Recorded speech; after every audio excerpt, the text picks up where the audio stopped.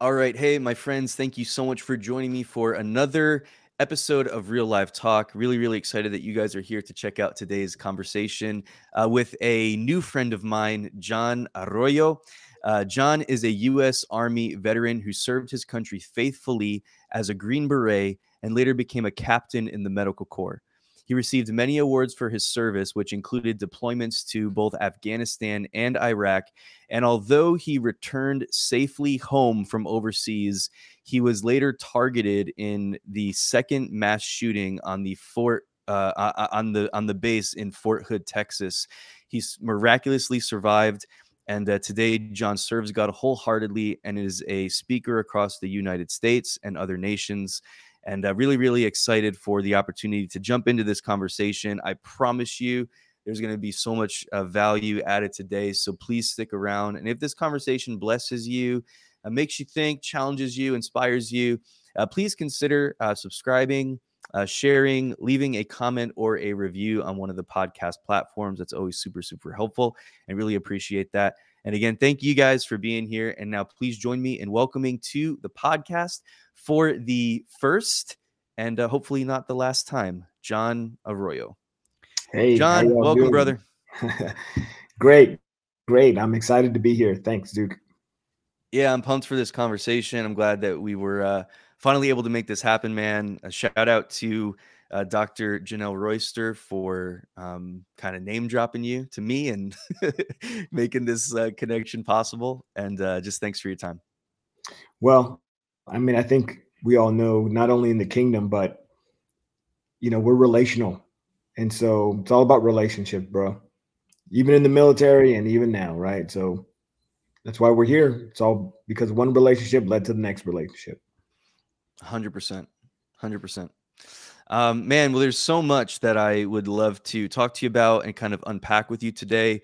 To be honest, I've heard some of your story, and it's one of the most incredible stories I've probably ever heard. And there's so much again that I'd love to unpack with you. But if we could kind of go back to the beginning, where did you grow up, and what was your early life like? Yeah, so I grew up in Los Angeles, California. I grew up in a town um, that's in between Anaheim, where Disneyland is, and Los Angeles. So for people to know that, so the city's name is Whittier, the city of Whittier in Los Angeles. Mhm. Grew up there. I would say pretty average home, average life. But Duke, there's something that I just recently realized as we talk about my life and how I grew up.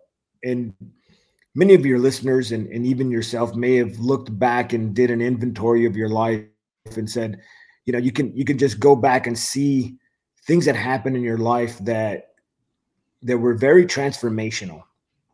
And Mm. in my life, what was happening is, well, and let me say this first. One of the reasons that I began to reflect on my life is because I started working on a book called I Never Heard My Dad Say. So my wife and we've authored two books, and we'll talk more about those here in a little bit. But the third book that we're working on is I Never Heard My Dad Say. Hmm. And in the quest to search the content of that book out, really came from my heart, really came from a conversation with God as he began to reveal that Mm. for years and years and years, I had an orphan heart.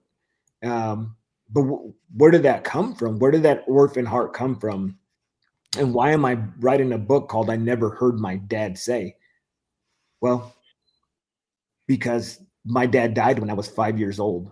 He drank himself to death. His uncles thought it was cute when he was a young kid to give him alcohol so they could be amused. They gave the kids alcohol and so they can watch him fall over, be dumb, Mm. and that was amusing to them. Well, what they did is they actually imparted into my father. See, a lot of people don't realize that we are actually imparting into our children. You know, um, the 100%. Bible says that a man will leave a good inheritance to his children. And to his grandchildren. Well, what I was inheriting was alcoholism. So my dad Yeah. dies at 34 years old. I'm 5 years old. I never heard my Mm. dad say, I love you. You're my son in who I'm well pleased. And as I've put this book together, what I realized in Luke chapter 3, Jesus is baptized by John the Baptist, comes out of the water, and his father affirms him right off the bat. And at that point in his life, Duke, Jesus had not raised one person from the dead, had not preached one sermon, had not done one miracle, and his daddy was already proud of him. Come on. And so for me, I never got that affirmation from a dad. My dad, and the reason, and I'm using dad and father, like I'm using dad at home and father for my father who is in heaven, because I need to differentiate during the book and as I'm talking, because here's the spoiler alert, and I'm gonna give it to your listeners right up front. It took me years to realize this. Although I didn't have a dad, I always had a father, but I didn't know that. And so what happened, because my dad should have been a reflection, right? We're made in the image of likeness of God, but because he wasn't in my home for him to reflect that image and likeness, I was never affirmed. I never had him shed that image and likeness onto me. So what did I do? I needed to be affirmed, and my mom couldn't give me what I was supposed to get from my dad. So I went looking for affirmation. I ran after it. Where did I look for the affirmation? My knuckleheaded friends, right? Sure. I needed people to pat me on the back and tell me that I was the guy. Well, growing up in the 80s and 90s in Los Angeles, I grew up in skateboarding and Tony Hawk, and it was cool. And then all of a sudden, that scene just transitioned, and we went into the NWA days, and Gangster Rap came out, and it was F the police, and it was blah blah blah. And I grew up right in the middle of that. And so when my friends started looking at gangs, and they became my source of affirmation, so how was I going to get them to tell me that I'm the guy? I had to become the gang member. So at 7th grade, I'm jumped into a gang. By 9th grade, I'm a teenage father. And by 12th grade, I'm a teenage father. Yep. Wow. And as a matter of fact, I turned 15 September 10th, and September 30th, my son was born. Wow. And here's what I'll say. A lot of that of what transpired during that time is because my girlfriend at the time, she didn't have a mother or a father at home. She was living with her grandmother. And both of us were, I would say we both had orphan hearts. And so her friends, her young little girlfriends, we were in junior high. She was looking for affirmation for them while they were doing things that married people should be doing with their husbands, right? Right. And so in order to be in the circle, in order to be in the clique, her friends started doing these things. And we ended up having a kid. Sure. And people think that affirmation from people like, oh man, like this is going to be great. They're going to tell me that I'm the best. Well, that decision when we had a young child, it utterly destroyed our relationship. So what we thought was going to be like, oh, we're going to be cool in the eyes of our friends. Well, when we had a baby, they moved her an hour away. When you're 15 years old and your girlfriend moves an hour away, they might as well have moved her to Mexico. Right. Yeah. Because who is going to take a 15-year-old, drive them an hour away? So that's kind of what I was going through. And then in 12th grade, I got into methamphetamines. One day I was looking at one of my friends and I said, hey man, what are you doing? And he said, hey, why don't you try it? So, I often ask people, how many of you have been wounded by people that you've trusted? I'm not saying that my friend wounded me, but what I am saying is that there's many people today that have never recovered from situations that someone that's supposed to have loved them, like my dad and his uncles giving them that alcohol, right? Sure. What did I lose? What did I lose when I lost my dad? What did he lose? He lost his future. He lost his career. He lost his marriage. He lost his children. And ultimately, he lost his life. All because people that supposedly loved him told him to try this. Well, in my life, someone that's should have loved me enough to say, dude, stay away from this. They didn't. Yes. And we know many people today, like the situation I grew up in, that have not recovered because someone said, try this, drink this, smoke this, snort that. And that's kind of where I started out in life. But I have to tell you, I'm here right now because I Wow. had me a praying grandmama. I'm here Woo. today because of a praying grandmother. And grandma didn't go off of what she saw. Grandma prayed, she sought the Lord. And you know what? She never once preached the gospel at me. She never once um, beat me up with the word. See, I grew up in a home that I would say that we knew Jesus. And if you asked us, we would have told you, yes, we believe in God. But I had no relationship with him, and I don't think any of my siblings Yeah. did either, but my grandmother did. And so grandma would call the prayer line, grandma was calling her friends, and she just kept praying for us. And I'm the evidence of a grandmother's prayers. And I often say this, that my sister was the hands and feet to grandma's prayers, because my sister saw the addiction, right? Because here's what happens, Duke. When someone's addicted, it doesn't matter what it is, whether it's pornography today, whether it's alcoholism, or if it's extreme and it's heroin or methamphetamines. When you're addicted, the world sees it, but you don't. And so my Yes. sister saw right through the addictions, and grandma's prayers became the hands and feet to my sister's actions. So I often tell people, grandma planted the seed in the ground and my sister watered it. And Come on. here's why I talk about watering. My sister had me come live with her, and she said, hey, look, man, you need to get your life together. I see what you're doing. I see the addiction that you're in the middle of. And oh no, I'm not, right? Because we lie. When you're addicted, you lie. You lie to Sure. everybody, you lie to yourself. So my sister says, you're going to come live with me. So I move in with my sister. She has me sleeping on her couch. And then when you're a meth addict, you stay up all night and you sleep all day. Well, what did my sister start doing? She's like, you are not going to be a loser in my house. She started pouring water on me as I slept on her couch. She started waterboarding me on her couch before I joined the military. Tough So, love, dude, baby. yeah, so that's what I say. Grandma planted the seed in the ground and my sister watered it. So let me stop right there, Duke, if Yeah. you have any questions. Yeah. And that is leading up to before I joined the military and why I joined the military, Yeah. because John Arroyo, it was go to war or go to jail. Yeah.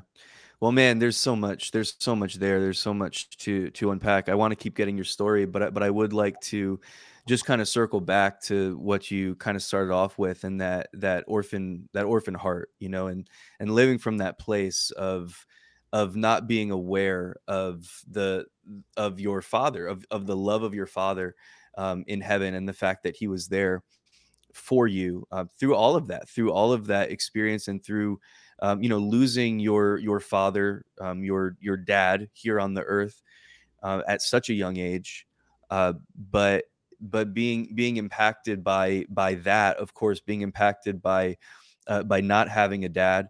And then eventually, you talked about how Jesus there, he receives that affirmation from his father, and it's like that affirmation that we're all hungry for, and we can go after that in so many just really messed up ways, because for example, so is that what kind of pulled you in, do you think, to the gang life, because that was pretty much the place where you felt like that acceptance, that affirmation was coming from?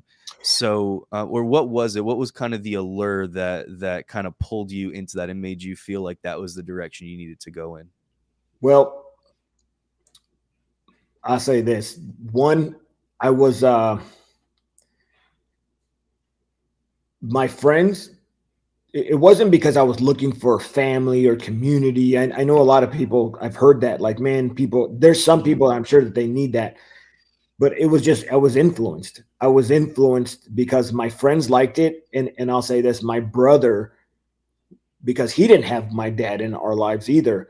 I followed my brother. So just recently, Mm, I read a book. It's called Apprehended by a guy named Britt Hancock. He is the founder of Mountain Gateway Ministries, and I'm mhm, reading his book, and he's talking about his brother, and it's I want to say it's during the time that movie Woodlawn came out, and it's about a move of God that happened in this high school, and how it just transformed the community. Well, they actually grew up in that community where the Spirit of God moved in that community. And this is what Britt said as I read his book, Apprehended. He said, "My brother prayed, so I prayed." Right? He's influenced by his older brother. He says, "My brother prayed, I prayed. My brother began to read his Bible, so I read my Bible. My brother wanted to tell people about Jesus, so I wanted to tell people about Jesus." Well, my brother had got influenced by a good friend of ours that was older that we looked up to, and he got into the gang. So I bet you if my brother was praying, I would be a man of prayer. If my brother was reading his Bible, I probably would have pulled out my why? wow. Because I looked at my brother and I looked at those people that were influential in my lives, and I wanted to be like them. Why? Because I didn't have a dad in my life to give me that affirmation or reflect God. And so, man, I went through life also asking a whole lot of questions like, did I do this Mm, because my dad does it? And so to answer your question, it wasn't because I was looking for community, but I was looking for someone to look up to. And mm, the people that I was looking up to were being steered in the wrong direction as well. And so yeah. I was following the train that was leading off the tracks, and I couldn't get back on. And let me add this real quick, dude. As I'm writing this book, I had an encounter with a young girl in another state, and this girl and her mom. I had spoke at this youth group, and this girl and mom come up to me on Sunday as I visited the church, where that youth group was located with. And this mom comes up and she says, "Hey, thank you for speaking to the youth. My daughter was a part of that meeting that you spoke at." And I was like, "Oh, hey, thanks, mom. Thanks." And she says, "My daughter was getting involved in sex trafficking." Duke, Wow. this girl was like a 14-year-old little girl that you would never Wow. suspect. Never. I mean, this girl was the little girl next door that no one suspected. And mom said, she said she opened up a Venmo account and she started selling pictures of herself. Wow. And right then it was almost like I was just punched in the heart by the Holy Spirit. And what I felt is that little girl had never been affirmed at home by her daddy. So the moment a man told her she looked good, it filled that emptiness in her heart. Come on. And Yeah. mom said when we found out, she was 1 hour from being picked up. Jeez.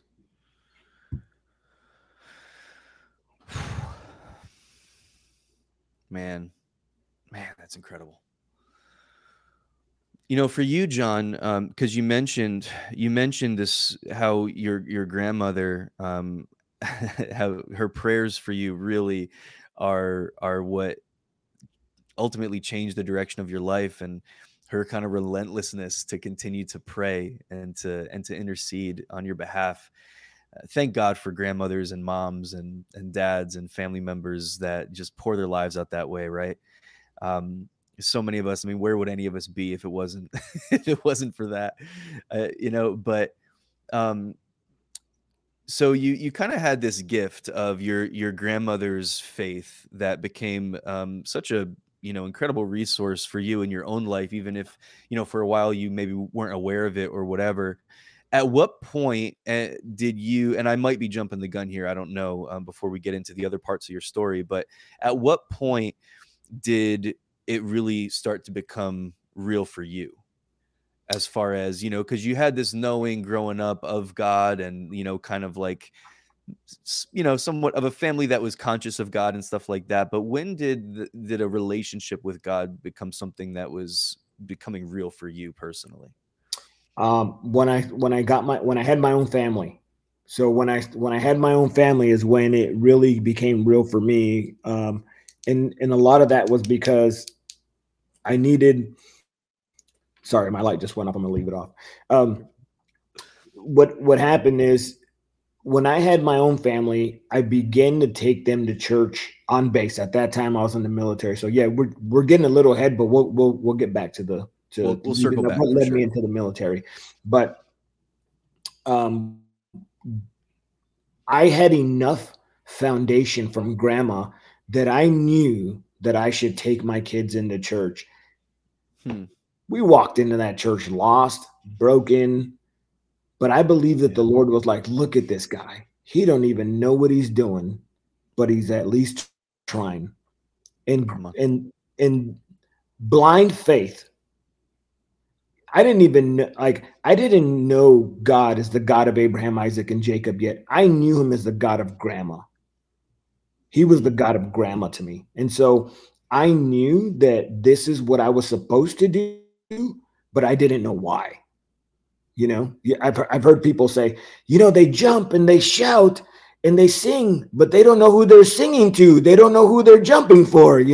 That was like me. I had enough to know that there was a God, but I had never had a personal relationship at that time. And I would just say that I just did it out of just trying. Yeah. Best way to put it. Yeah. So, when you said when it basically started when you had your own family, which was about what was your age basically around that So time? I had when I got married in 2003 to my current wife. We've been married in Okay. August. It'll be 20 years. And so she had two Come on. children. She had a 9 and an 11-year-old. And then I had John Jr. that was in California. So I was in the military in Fayetteville, North Carolina. And I would say, I think I was 25, 26 years old, something like that. And so that's a lot of years from, growing up in California. And I joined the military at 20 years old. And in between graduating high school in 1996 and joining the military in 1998, those 2 years I was addicted to drugs and on meth, and Mm, that's why I joined the military, because I needed discipline and I needed to get sober and all those things. But uh, so I would say a few years after that is when I walked into church, and even when I was early in the military, for me, I was living in the world, and that's probably just the best way to say it. I was living in the world. There was mm, no war going on, when I joined the military in 1998. Um, and so it was almost like probably a college lifestyle, I would probably say. And I hadn't been in college during that time, but that's probably the best way I can relate it, in a co-ed dorms, yeah.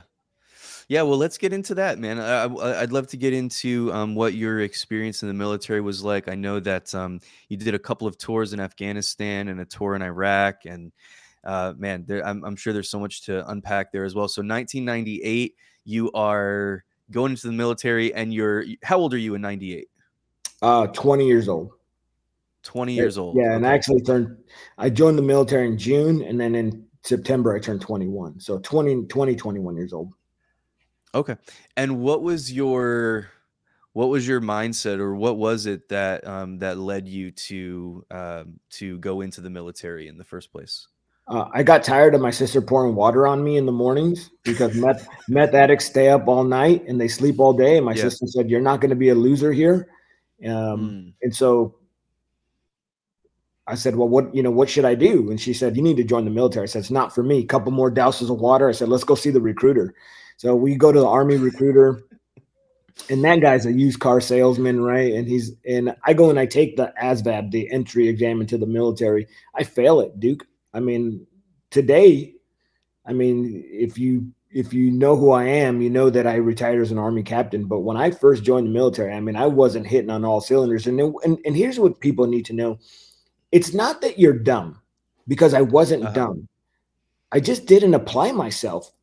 The things that I applied myself to were things that were going to give me affirmation. That was, for me, during that time, was getting people to like me, getting people to pat me on the back. And so if I made people laugh in class, I'd get kicked out. But I wanted to be the funny guy, the cool guy. Well, that doesn't help when your teacher kicks you out so he can give the lesson, because you're really just distracting the class. So I take the test into the ASVAB. I fail it. You got to score a 30. I get a 29. I go back, I think a few weeks later, like 6 weeks later, I think I was allowed to take it, and I score a 31. And I was like, hey, look, I don't need to be the rocket science construction guy. Just give me something that's going to be simple, because I'm not staying in the military. The military is not going to be a career for me. I just need discipline, a skill, some health insurance, and then I'm going to turn around and go home. There's so many people that join the military because they're really just trying to escape their past or life, or man, some of them just need to eat, right? So they're like, hey, this is a good foundation. So I joined as an Army truck driver because a good majority of the men, like my uncle, my brother-in-law, they were truck drivers. And I said, well, you know what? Back home, I'll do my 3 years. I'll turn around, I'll come home, and I'll have a skill, and I'll be able to do what all the other men in my life do. And then I end up at the 82nd Airborne Division, Fort Bragg, North Carolina. And Duke, let me say something. You know that discipline I was looking for? I wasn't looking for it anymore. It found me, baby. Oh man. It wasn't yeah. But it was tough love. Some intensity on that campus, huh? It became the affirmation and love that I was always looking for. Those men and women began to love me like a father. They loved me enough to be tough on me, but yet love me. And I knew that we all knew that they loved us. And that first organization that I went into in the 82nd Airborne Division as a truck driver became the foundation and the platform for the rest of my career. And that's what should have been at my home. All the discipline and everything that I found in the military and the affirmation, I should have got it at home from dad, but I didn't. I had to get it from other people. But here's the other thing. That orphan heart can easily hide itself, and it's like a chameleon, right? It can hide and then come out, and you don't really know that it's actually an orphan heart. So when I joined the military on Fort Bragg, North Carolina, that's actually home of special operations. And so my peers at the time were like, hey, look at those Green Berets, look at those Army Rangers. They're the best, man. Well, what was I needing people to think about me? I needed people to like me. I needed people to pat me on the back. So I was like, I'm just going to start telling everybody, but I'm going to be this Green Beret. So what came out of me, Duke? That orphan heart that needed affirmation because I didn't know who I was. I needed people to constantly affirm me because I didn't know my own identity. I didn't know that I already had a father. So I just started telling people I was going to be a Green Beret and I was going to try out. I had no plans on going to try out to be a Green Beret. But what happened is people started saying, oh, hey, John, hey, they call you Arroyo, right? They call you by your last name in the military. Like, hey, Arroyo, man, that's so cool, man. Like, dude, that's awesome. You're going to go try out. And I was like, yeah, I'm going to go try out, and here I am taking all these pats on my back. And then one day a guy walks up to me and he says, hey, either go try out or shut your mouth. And I was like, oh, man, you got to put up or shut up. Well, what does God use today? He uses my voice, actually. So I had to put up. Yeah. So September 10th. Sounds like your sister all over again, man. That's it, man. September 10th. Tough love.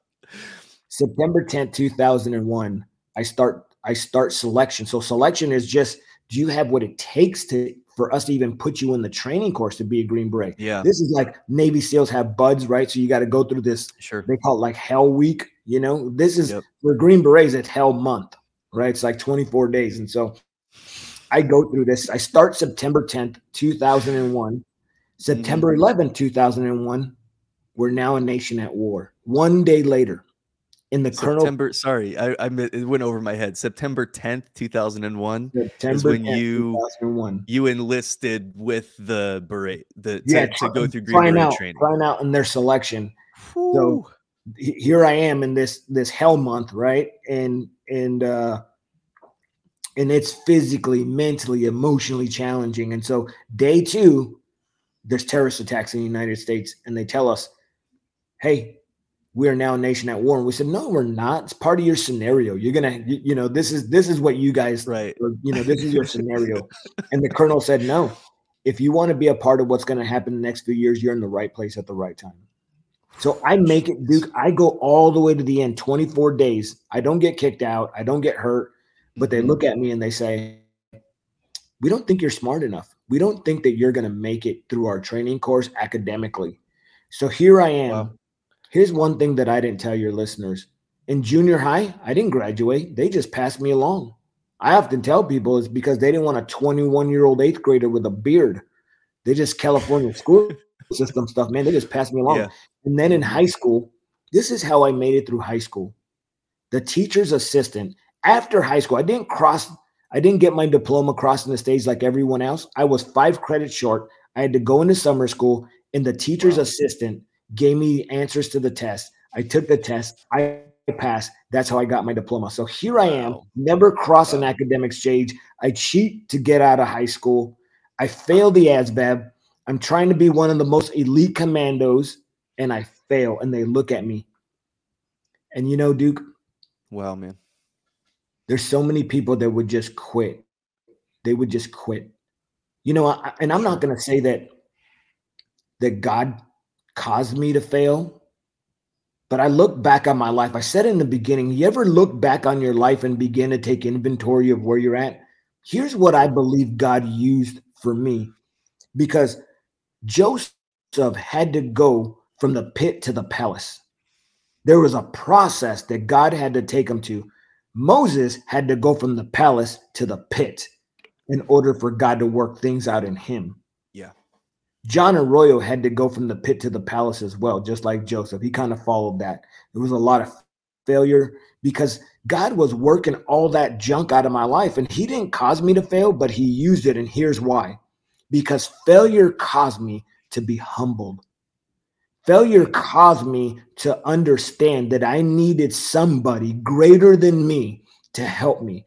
Because if I would have succeeded at everything, every time, at the highest levels, God would never be able to use me because my head would be so big. My pride would be so big, and I would be telling God how to run the world. So I fail. I go back to my unit where I'd been telling everybody I was going to be this Green Beret with my tail between my legs. And I go back a year later. I didn't want to go back. We had some training mission come up, and I didn't want to go to that. So I told them I was going back to selection. And then they said, well, go with us, and then we'll let you go to selection. So I kind of put my foot in my mouth again. So I went back to selection in 2002. And this time I got selected, went through the training course, made it all the way through. I actually completed everything academically. First time go. It was amazing. In 1 June 2004, I signed in the 3rd Special Forces Group on Fort Bragg, North Carolina. I become a Green Beret, and I sit across from my Sergeant Major, who is the senior enlisted advisor. And he looks at me and he says, John, you have 15 days to get your family in order, and we will meet you in Afghanistan. You will meet us in Afghanistan. Wow. And Duke, you asked me a question about where my faith started. And I told you earlier that it started with grandma and walking into a church and taking my own kids. But in 2004, grandma gave me a bottle of anointing oil as I was preparing to go into Afghanistan for the first time. And again, he was the God of grandma. He wasn't the God of Abraham, Isaac, and Jacob yet. But grandma says, Mijo, I want you to plead the blood of Jesus on everything and everyone. And I'm like, okay, grandma, I'm going to do it because I listened to grandma. So I go in, here I am, John Arroyo, 2004, June 2004, going to Afghanistan, and I'm a Green Beret. And I have every weapon system known to man. I mean, you name it. I can call in JDAMs. I have sniper weapons, 50 cal machine guns. But as soon as I get on ground and as soon as I meet up with my team, and the first time we get ready to go out and go out of the wire, go on a mission, I pull out my weapon of choice. I pull out grandma's bottle of anointing oil, and I begin to plead the blood of Jesus on everything and everyone. I go to our Up Armor Humvees. I go to 50 cal machine guns. I go to the driver's steering wheel, and I begin to plead the blood of Jesus. Dude, I didn't even know what I was doing then. I didn't even Mhm. know it. Again, I believe that God was like, look at this kid. He don't know what he's doing, but Yeah. blind faith. So one day, one of my teammates walks up to me. He's the junior engineer on the team, and he says, "Hey, man, I appreciate what you're doing for us, but would you stop? Because But would you stop? no one's shooting at us." And one of the guys standing next to him says, "Dude, that's the dumbest thing I've ever heard." This Do you guy, want them to start shooting at us? this guy, he says, we're green berets. And we hear about all the other teams taking on the Mongolian horde and fighting these mass amounts of guys. And we're not getting it on like I anticipated. I thought I was coming here to get into these big battles and have stories. We got into a couple things here and there, but it wasn't anything to the degree of what he was expecting. So Wow. that's 2004 deployment. We go back 2005 for our next deployment, and they tell us, you're going into a hornet's nest. Expect Hmm. casualties. So what did I do? I pulled out my weapon of choice. I go and I start Come on. pleading the blood of Jesus on everything and everyone with grandma's bottle of anointing oil. And we got a new medic. And he walks up to that guy and asked me not to pray. And he said, "Hey, man, what's he doing?" And he said, "Just let him go, bro. Just let him go." Duke, 3 combat deployments, two to Iraq and 1 to Afghanistan. And the God of Abraham, Isaac, and Jacob showed up every time, from this kid that didn't know what the heck he was doing, and for a grandma who was praying for him. And Yeah. I often ask people, and maybe your listeners, maybe they'll be able to relate. Maybe all you have is blind faith. Maybe you don't know Jesus like I do today. Maybe today you're like me and you're just trying to figure out. And maybe he's just the God of dad, the God of grandma, the God of mom, or the God of your coworker. But if my teammate today runs into a hard time in his life, I wonder if he'll look back on those moments when we were praying and we were calling upon the God of Abraham, Isaac, and Jacob, and he watched me anointing those vehicles and knows that he made it home safe because of those prayers. And I wonder if what I did planted seeds in their life Wow. that they would call upon Jesus in the midst of the moments when they need him the most. Wow. Wow. It's unreal, bro. That's so cool. I mean, one thing that we see over and over again throughout the Gospels is how Jesus was moved by the faith of people that didn't have it all together, people that didn't know what the answers were, people that like in some cases didn't even have a relationship with God, but he would see the way that they would act, the way that they would respond, the words that would come out of their mouth, and he would be moved. Like he would marvel, the depending on what translation we're reading or whatever, but he would be moved by the expressions and the demonstrations of faith coming from people of all walks of life. And so it's one of those things, man, that like God honors when he sees us with these acts of faith. And I think that that's so cool that even with something that you didn't even fully understand, but it was like almost, it was like that obedience to grandma. It was that willingness to say, you know what, I trust grandma. And so I'm going to do what she says because I know that there's something to this. I know that she's watching out for me and that she has my back in this. So it's kind of like, you were like drafting off of grandma, all those years Yep. until it became real for you, kind of like drafting off of her faith. And she, in a lot of ways, allowed you to helped you kind of like get a head start, so to speak, in your walk with the Lord, even though you didn't fully understand what you were doing. But I think it's really cool, like something that I've heard people say about the disciples when they started following Jesus. It was like they belonged before they believed, and it Right. was like they were in this process of getting to know him and getting to understand the way of the spirit and the way of life in the kingdom and all of that.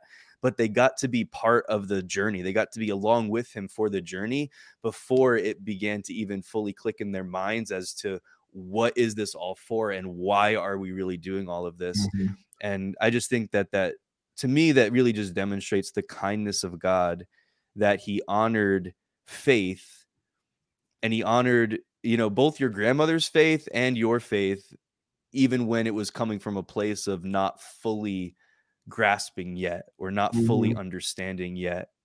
I think that's a beautiful story. Well, and I think Paul talks to Timothy about it, right? And he says, he's talking to Timothy, and he's like, the faith that you once derived from your family, your grandmother, your mother, right? And he's talking to Timothy about that, and he's like, I knew that you had strong faith based on the family that you came from and what was imparted onto you, brother. You're standing on it. And so, man, we see that. You're right, man. Just from the Bible is Paul is just encouraging Timothy and telling him to keep staying the word, use the word. It's for reproof, it's for correction, you know. And he's like, I know your faith because I saw it in your grandmother and I saw it in your mother. And so you're right. So anyways, I ended up during that time going to Afghanistan, coming back and forth, and I'm drinking. So now I'm not addicted to meth, but I picked up what my dad put down, right? Alcohol became my legal drug. And so my family, they told us when I was in the 82nd Airborne Division that we were the most physically fit alcoholics. And we wore it like a badge. Like we were proud to say that. And so here I'm going on deployment. I'm coming back from deployment and I'm drinking. Now I'm married. I got some kids in the home and I begin to be mean. I'm angry. You know, the first time I ever had an anxiety attack, Duke, was in Afghanistan. And it wasn't because I was going to face the enemy. It was because I had to face my peers. Because as a young rookie Green Beret going into Afghanistan, you couldn't mess up. And those guys I'm telling you, like, those guys are meat eaters. They're type A personality, and they will let you know if you're not doing something right. And I remember we had an 8:00 meeting every morning in Afghanistan, and it scared me to go in there because I didn't want them ask me anything because I was afraid I wasn't going to have the answer. I started having anxiety attacks. I never knew what that was. I came home and what happens when you're like a tensed cat, right? And you bring in all that workload home, and then you got to come home and all of a sudden you got to decompress, but then you got to step in and your wife is like, great, you're home. You're going to help me, right? So we got the kids and you're going to pick them up and you're coming back from war and you're doing these things. So what did I do? I just kept drinking. So here I am drinking, but this time I bring my wife on this trip with me, and I'm like, hey, you want to hang out with me? I need you to drink some of those. So she starts drinking. I'm angry. I'm mean. I never beat my family. I wasn't putting my hands on my family, but oh, Duke, I tell you what, I could cut my family down with my tongue. And I know that there's a lot of men and women that have cut their family down with their tongue. And let me say this, it was bad. And during that time, my wife couldn't do it right. My kids couldn't do it right.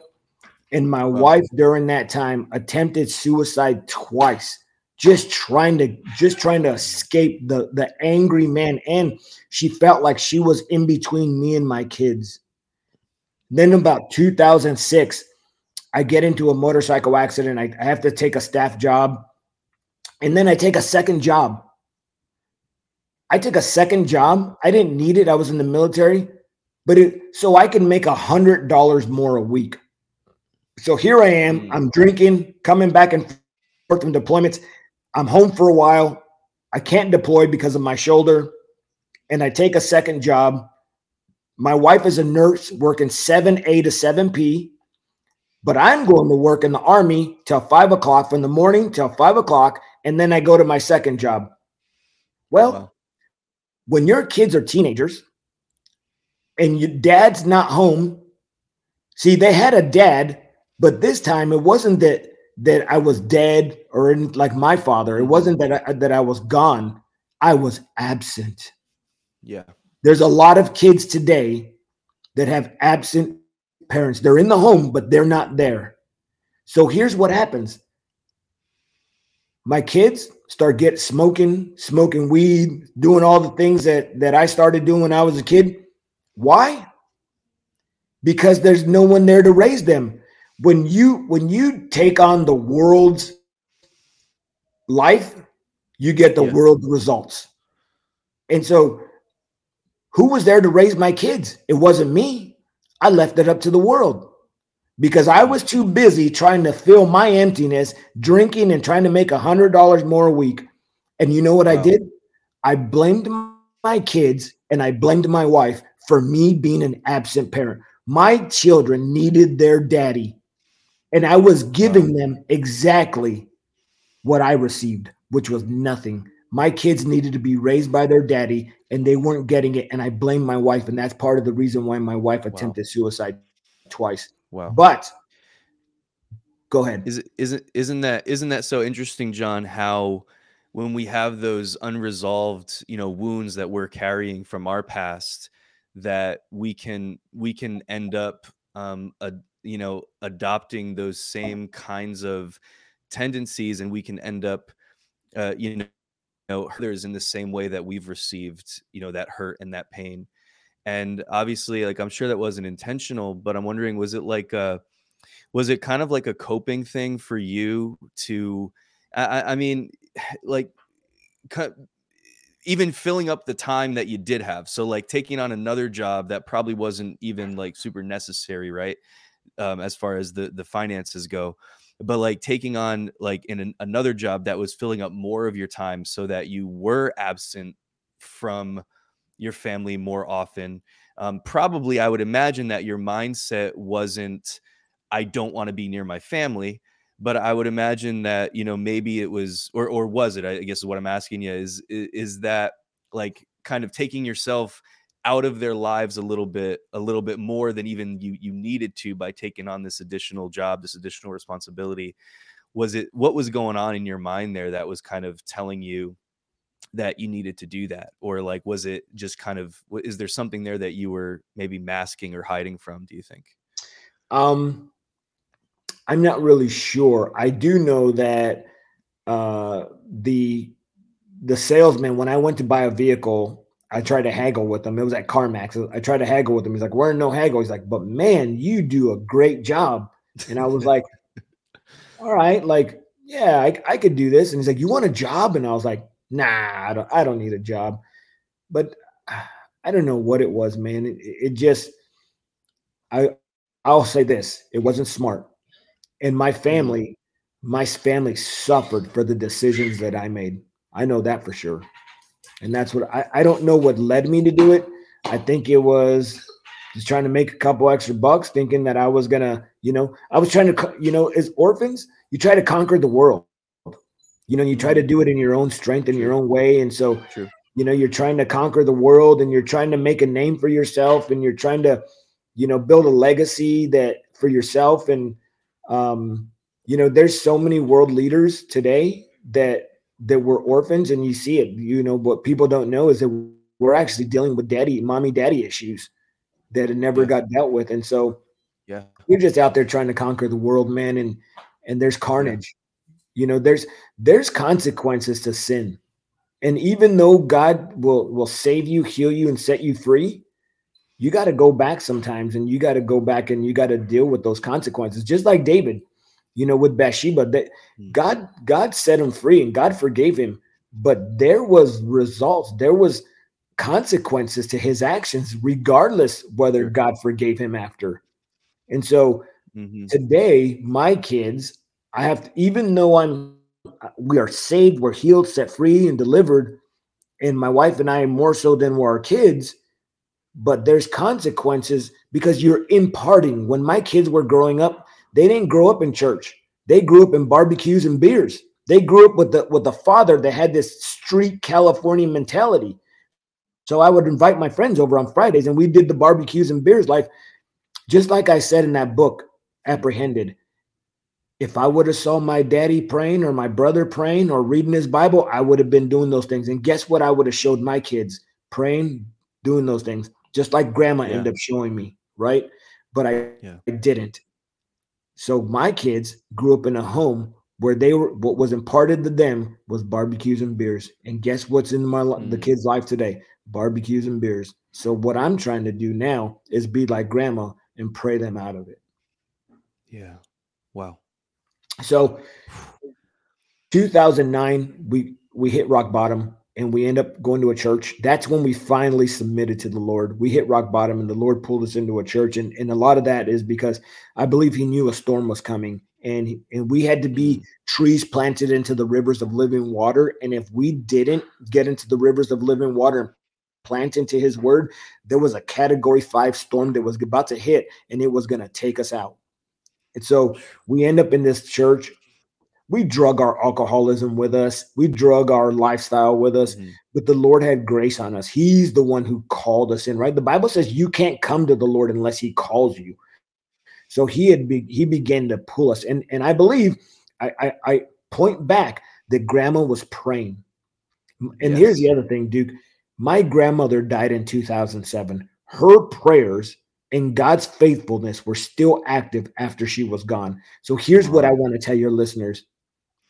Don't go off of what you see and don't stop praying, Hmm. because it's not you who's faithful, it's God who's faithful. He just needs some Yes. laborers, right? What did Jesus say? Pray that the Lord will send laborers into the harvest. If no one else is going to pray for your family, and I pray for my family by name. I name my children, I name my grandchildren, I name my wife in my prayers. I call them by name, because if you're not doing it, who else is going to call your children by name before the Lord? No one.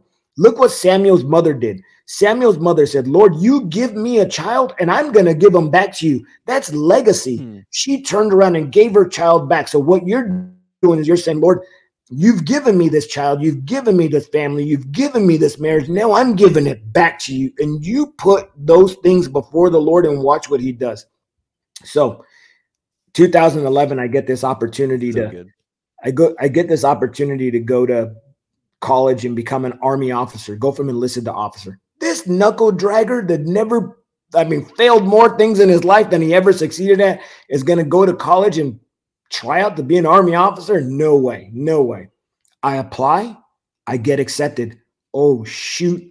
Talk about anxiety. I'm scared. Now I can shoot, move, and communicate for a living, but now I got to write papers for a living? Oh, man. I was scared as heck. I make it all the way through college. I graduate. I become an Army officer. And I said, okay, let's go somewhere else. We've been on Fort Bragg, North Carolina for a long time. Let's go Mhm. somewhere else. Fort Bragg is where Spartans are made. I was tired of being a Spartan. My back hurt jumping out of airplanes my whole career, carrying heavy packs, chasing bad guys up mountains. I'm like, let's go something different. So I said, they gave me an opportunity to go somewhere else. And so I said, I'll take Texas. So in November 2013, I end up in Texas. And my wife and I are there. We're getting settled in. And I'm just going to fast forward for your listeners 5 months to April 2nd of 2014. So now it's April 2nd of 2014. Second. Yeah. So we get to Fort Hood, Texas in November of 2013. And then April 2nd of 2014, it's 4 o'clock in the afternoon. And I got to go to my unit headquarters. And I'm getting out of my car because now I'm a lieutenant, and I'm just kind of my routine. I'm getting my routine now. And I got to go to my unit headquarters, 4 o'clock in the afternoon. I shut the door to my car and parked in the parking lot. And I turn. As I turn, I instantly hear shots fired. And I'm like, what is that? And I turn to my 1 o'clock to where I heard the shots fired, and a car pulls up in front of me, and I see the car, and I acknowledge the car, and I acknowledge the individual. But Duke, who thinks that they're in danger on base, behind security, Right. in a parking lot? Not me. Yeah. So I turned my head back to where I heard the shots fired, and the next shot I heard ripped through my throat. April 2nd of 2014, one soldier shot 19 of us. I took a 45 caliber that severed my jugular vein, went through my voice box, traveled into my right shoulder. So I was like this, looking here when he shot me point blank in the throat with a 45. The driver drives off, and I turn and I walk back towards my car. You know, Duke, I want to share something with your listeners. Why did the bullet strike me directly in my throat? Why didn't it hit my hand? The guy shot me from 15 yards away. Why didn't it hit my hand, my arm, my leg, miss me? Mhm. Today, God uses my voice. So where did the enemy put that bullet? Point blank, where God was going to get glory in my life, where grandma had been praying. See, because Grant, when God did, is he takes our prayers. And he says, thank you for being faithful to pray, but I got bigger plans. God uses my voice today. So the enemy put a bullet right in my voice box. Hmm. So where do you think your battles are going to lie? Maybe, Yeah. listener, you're called to be a father to raise your kids. So your biggest battles in your home. Maybe you're called to be a giver. And so you battle in your finances. Maybe you're called to be a politician or a teacher. What I'm saying is your greatest battles are going to be in the place where God is called to get glory in your life. How do I know that? Because Come I on. took a 45 through my throat and today Jesus uses my voice. So I head back to my car. I'm on the ground. My life is pouring out. And I often ask people, how long do you think I should have lived after taking a 45 through my jugular vein, point blank? Jeez. Seconds. Yeah. Seconds. I'm on the ground. My life's pouring out. And I hear this audible voice, John, get up or your wife is going to die. Well, I had never heard God's audible voice before. And I shake it off because I'm freaking out. And Yeah. I'm thinking about my situation. But I think a lot of us respond the way I did that day. This is how we respond to God today. God says, get up in our situation, in our marriage, in the Hmm. doctor's report, right? And Hmm. then we turn and we look at God and we say, God, are you really asking me to get up right now? Do you realize that I was just shot in the throat with a 45? Do you know what WebMD would say right now? God, if you just Googled Don't get 45 to up. the throat, I mean, Yeah. if the doctors were here right now, God, they would tell me to stay on the ground. I don't think you Yeah. understand. And that's how we respond to God.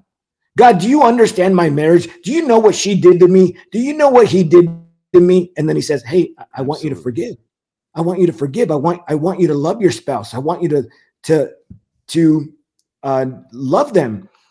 We Yeah. don't, right? So we want to listen to self-help remedies. We want to listen to WebMD. So the other thing is, I'm on the ground, my life is pouring out, and the only thing I think about, Duke, it's not how much money I had in the bank. It's not how many likes I had on Facebook from that post I just put Yeah. up. It wasn't all the trivial things that I had made that I tried to create, the career, Yeah. all those things that the world told me this is what's going to feed me. The only thing that mattered to me in the moments that I thought I had to live were the people that I sacrificed the most.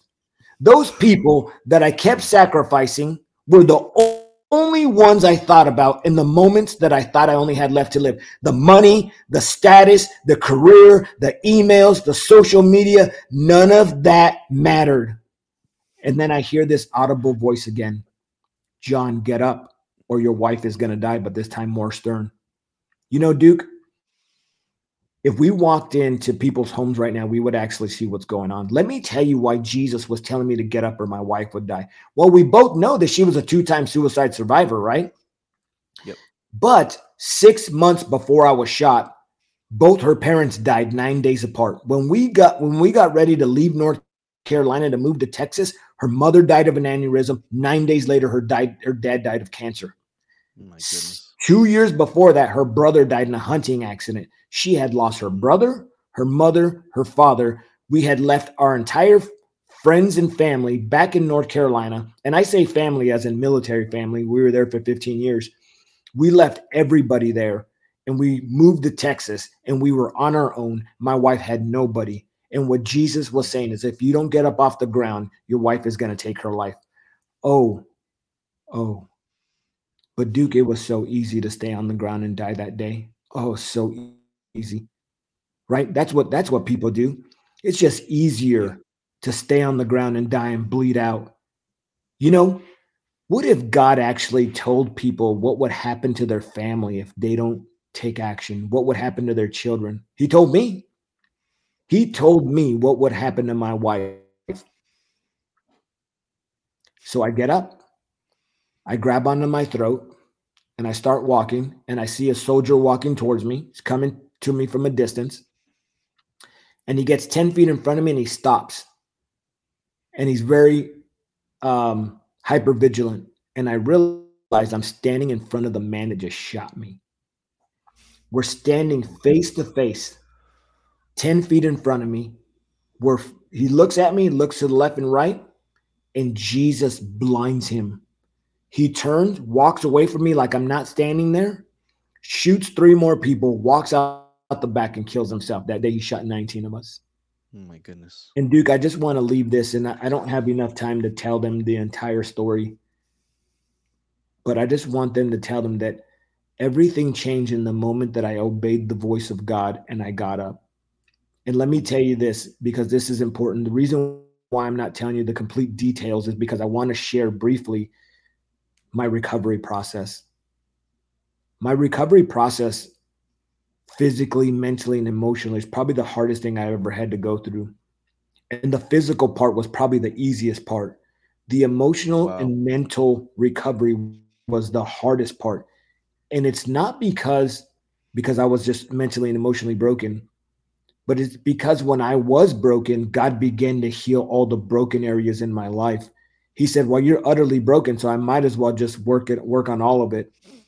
And he started with my children. He started with my family. He said, you're broken. I might as well just fix it all.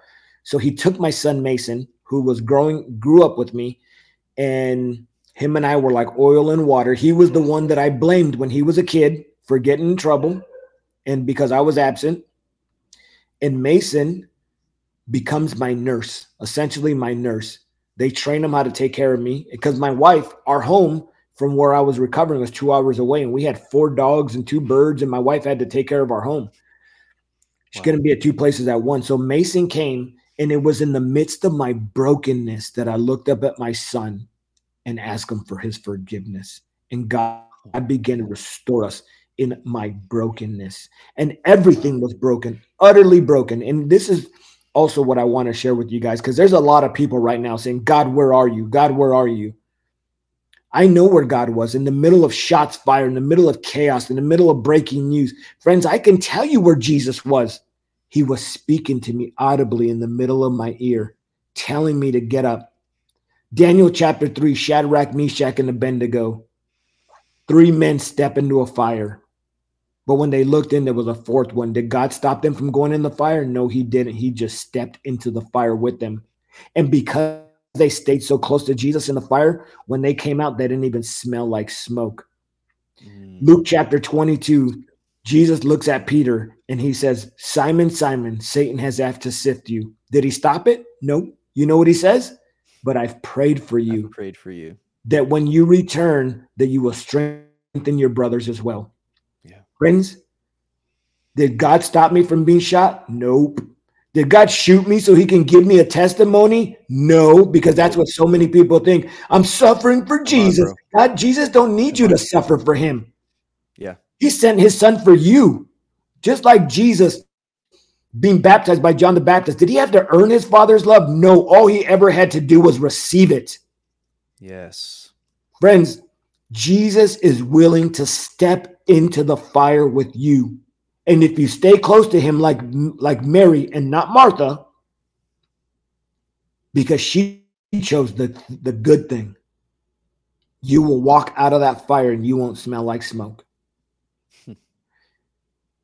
Here's the other thing I had to that helped me heal. Jesus said, John, in order for you to heal, you have to forgive the man that shot you. What? Did you just say I got to forgive the man that just tried to kill me, Jesus? Do you realize what he did?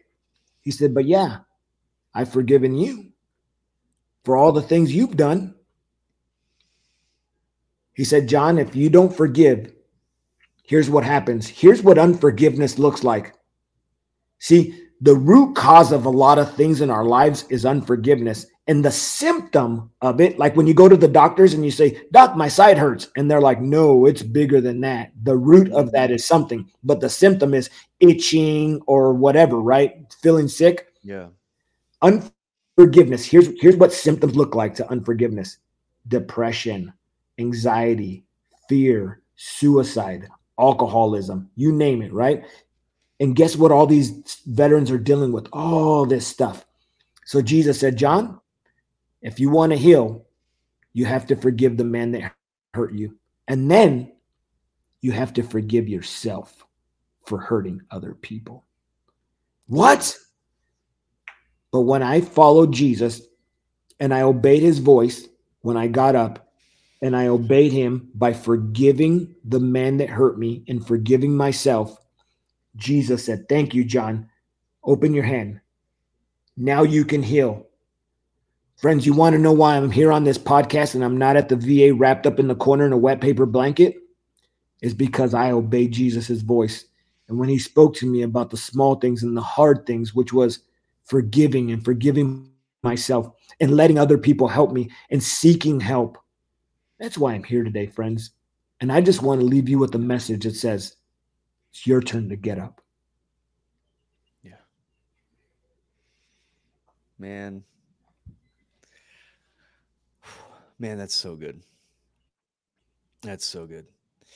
That's such a powerful message that you just shared right there on forgiveness, because it's something that as a as a pastor, it's something I talk about often is the importance of forgiving. But when it's coming from such an authentic place, like what you're talking about, from someone who shot you and left you for dead, and sent your life, if not for the grace of God, who let's say you had survived, but your life could have taken on such a drastic and dark turn, you know what I mean, if not for the grace of God, but that something so profoundly impactful like that to you, to say, yeah, I'm choosing to forgive.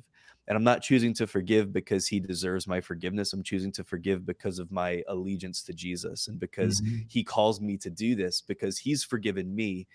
And it's an act of grace. It's an act of surrender. It's an act of really love for God, to say, I'm choosing to do something that in my flesh would be pretty much impossible. Like, it'd be pretty impossible in my flesh for me to, like, actually forgive, not to just say the words, but to actually, like, release somebody from the debt that they owe me, when it's something like this where they've wronged me so profoundly. And that's such a powerful message, because there are so many people that are still walking around carrying wounds and carrying baggage and carrying things from the past, because it's wrapped up in this thing called resentment, or in this thing called bitterness, or whatever it looks like, or whatever we want to call it. But it's because something so horrible was done to me way back when, and I haven't been able to let go of it. I haven't been able to release it, and so I'm still basically identifying myself by those wounds that I received back then. And it's such a profound thing, man, when I hear somebody like you, who's had to live it out in a very, again, with something that impacted your life so profoundly, to say, yeah, no, I had to choose to forgive. I had to choose to walk in forgiveness.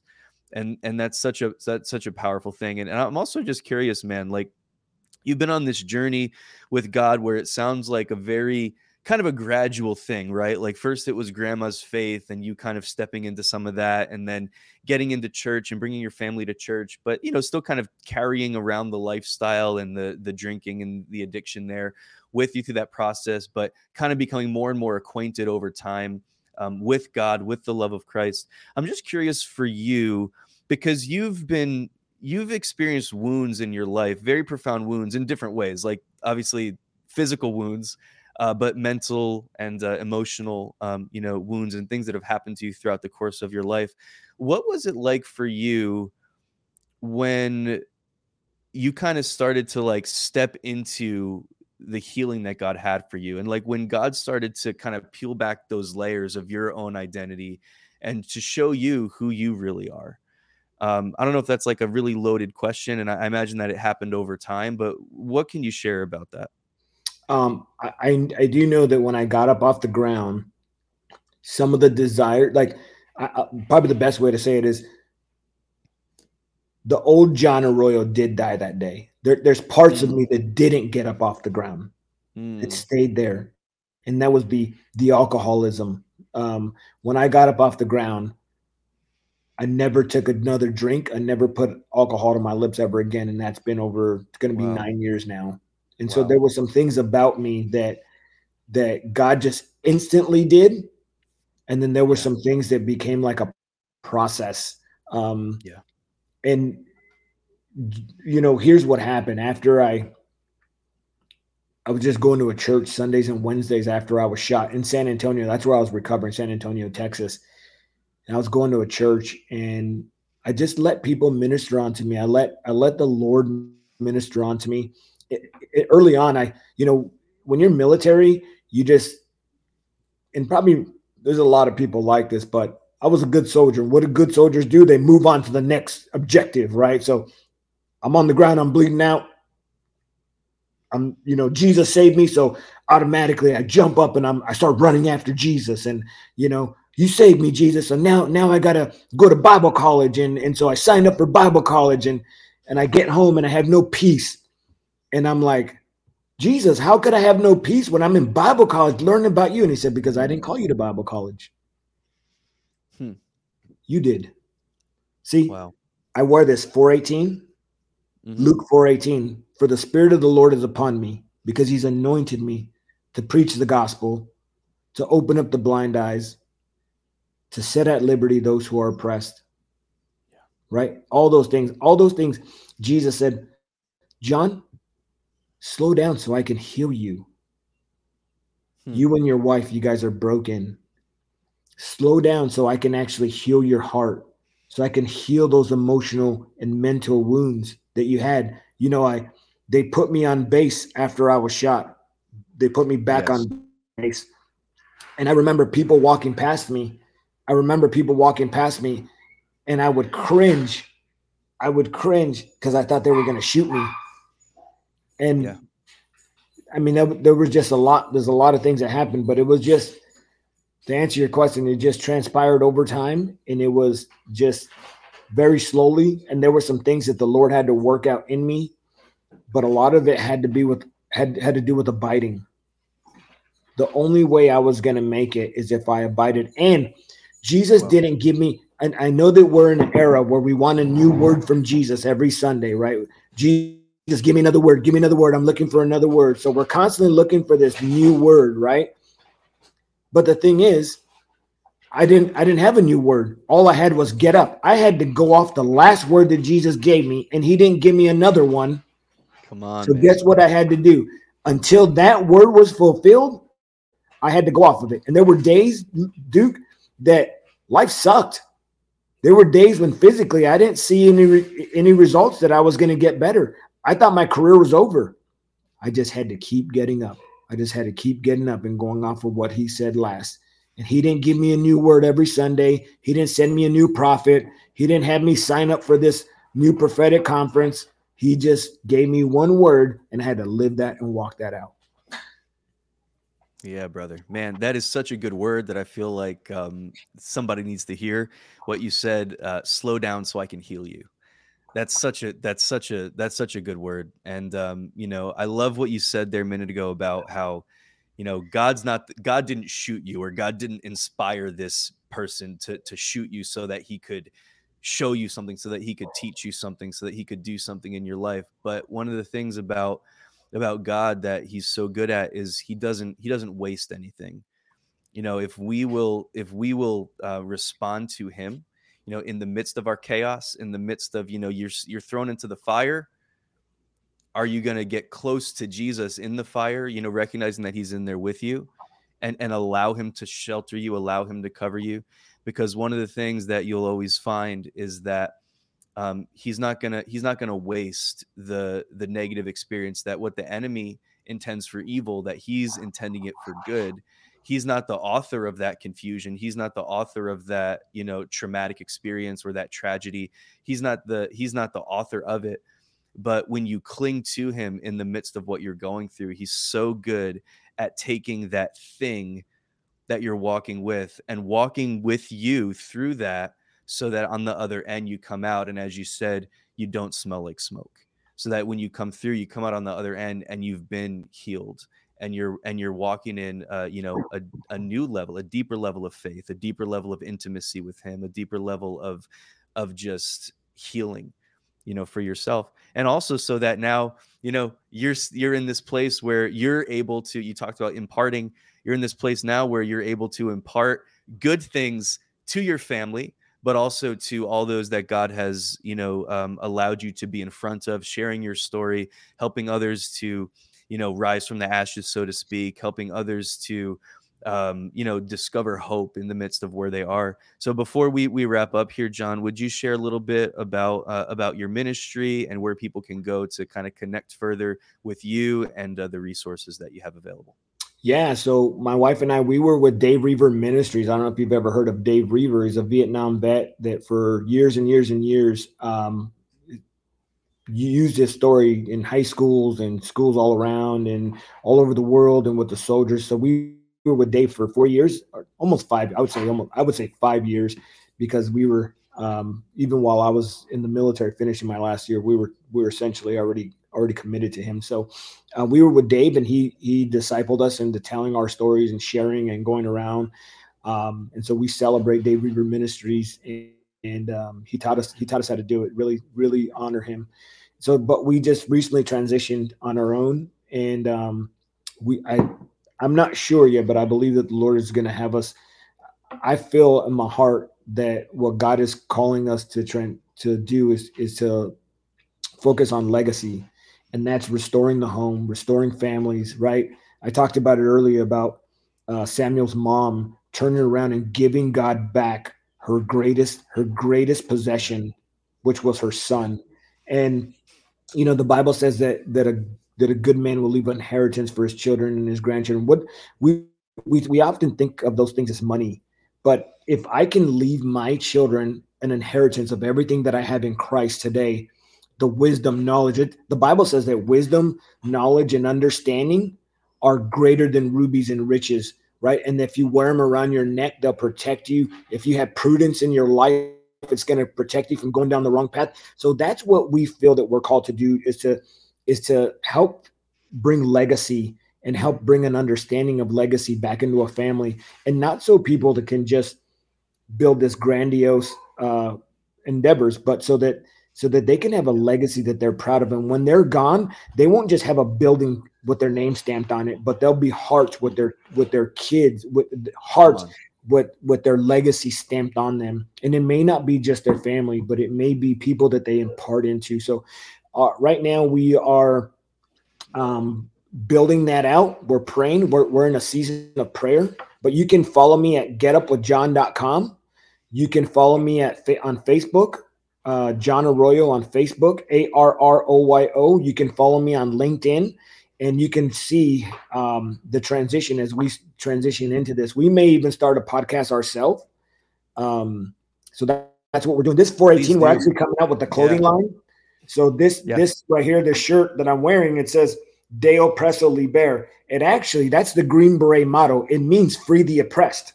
So that's Latin for free the oppressed. Well, it's the Green Beret motto, and Jesus said in Luke 4:18, right? The Spirit of the Lord is upon me because he's anointed me to free the oppressed. Tim Tebow said in one of his college games that he put John 3:16 under his eyes, and it was Googled 90 million times. On the back of this shirt, I put free the oppressed, and it's got a knife, and I put 4:18 on it. Like you see right here, 4:18, because people love a secret these days. So they're going to Google 4:18. And guess where it's going to lead them to? It's going to lead them to the God who frees the oppressed. Right to Luke. So that's what we're doing. So right now, we're building out our ministry. I believe that God may have us do a podcast, but I'd go around and I speak. They can follow us. I Get Up with John. We got a couple books. We got a book called Attacked at Home, That's our first book. And then we wrote a devotional, 166-page devotional. The devotional is about you because people hear about our story and they say, God, where were you in my life? So this book is called the devotional is called Open Their Eyes.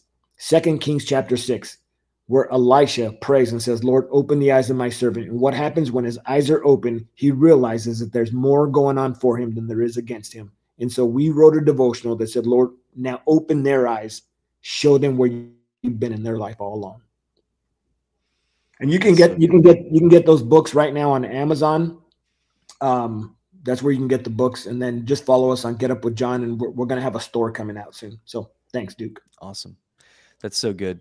That's so good. Well, I appreciate you, man. I fully support the podcasting thing. I think you should totally, totally do a podcast. I'm always down for encouraging people that have a voice and that have, you know, something on their heart to share, particularly when it's a message of hope or something like that. To to do a podcast because I think I just think it's awesome. So if you ever need anything or you know have any questions about how to get that off the ground or anything like that, just so you know, I'm available to you as a resource. And I do appreciate you, man. I do want to say, John, thank you for your service, for all you've done for this country, and to your wife as well.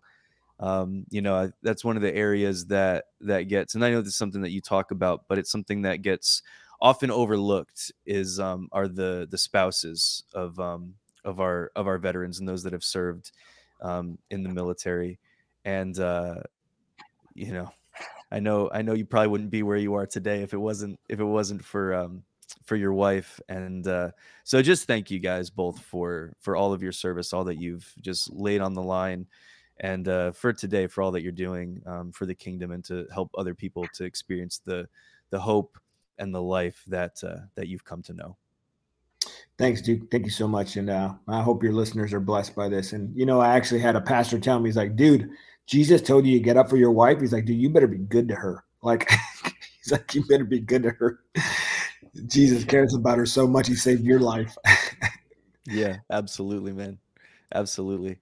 Well, thank you everybody for being here, for stopping by and checking out this conversation with John Arroyo. Please check out the website, getupwithjohn.com, and look for those books on Amazon, and just check out those resources because I know that they'll be an impact to you and add tons and tons of value to your life. Share them with somebody too that you know that you think could benefit from listening. Share this conversation with anybody that you feel like just comes into your mind and they need a little bit of extra hope or something. But appreciate you guys for stopping by. And John, thank you again, sir.